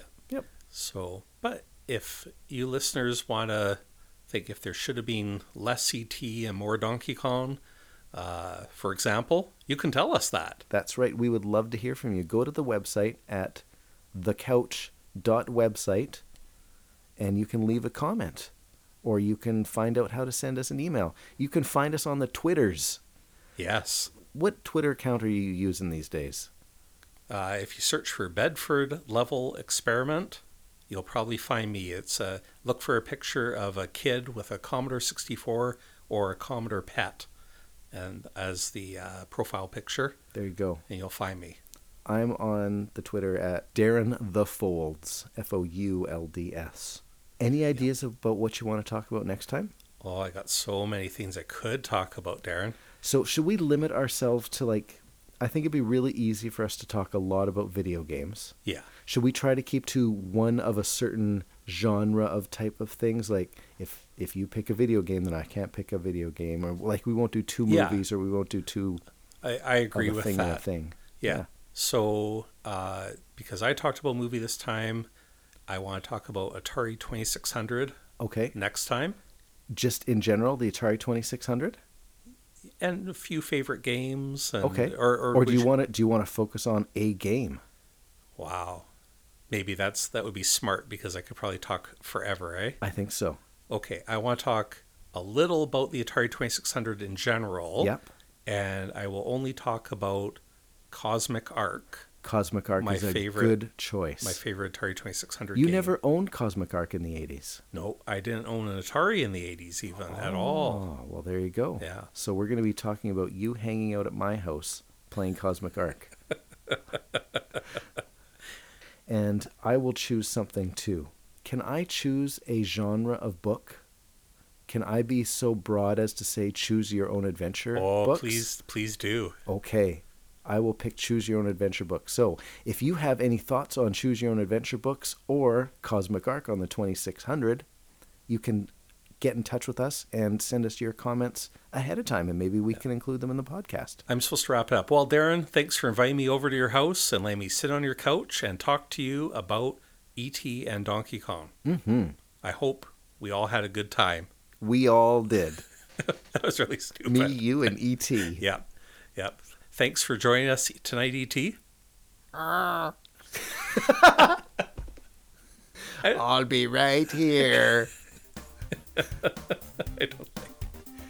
So please do let us know what you think about the show. If there's certain things you'd like us to talk about, we might listen and might do something about it. Send us your suggestions. Thank you very much for listening, and we hope you'll join us again next time.